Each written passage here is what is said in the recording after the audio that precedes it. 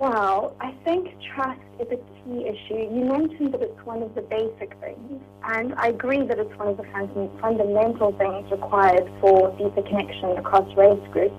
But I also think that it's not basic, it's very deep, and it's one of those things that are going to require a lot of work, because trust is at the level of culture, so at that intangible level of culture and emotion. So it requires quite a lot of work and work over generations. And as South Africa, do you think that we have done sufficient work in order to get this particular segment of our reconciliation right? No, I think we've done some of that work, and I think our initial stage of reconciliation was important and perhaps necessarily light, because we were trying to avoid increasing violence and trying to get everyone together on the same page.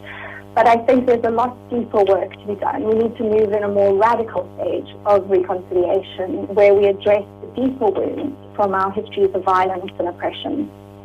Dr. Zondi, it's morning.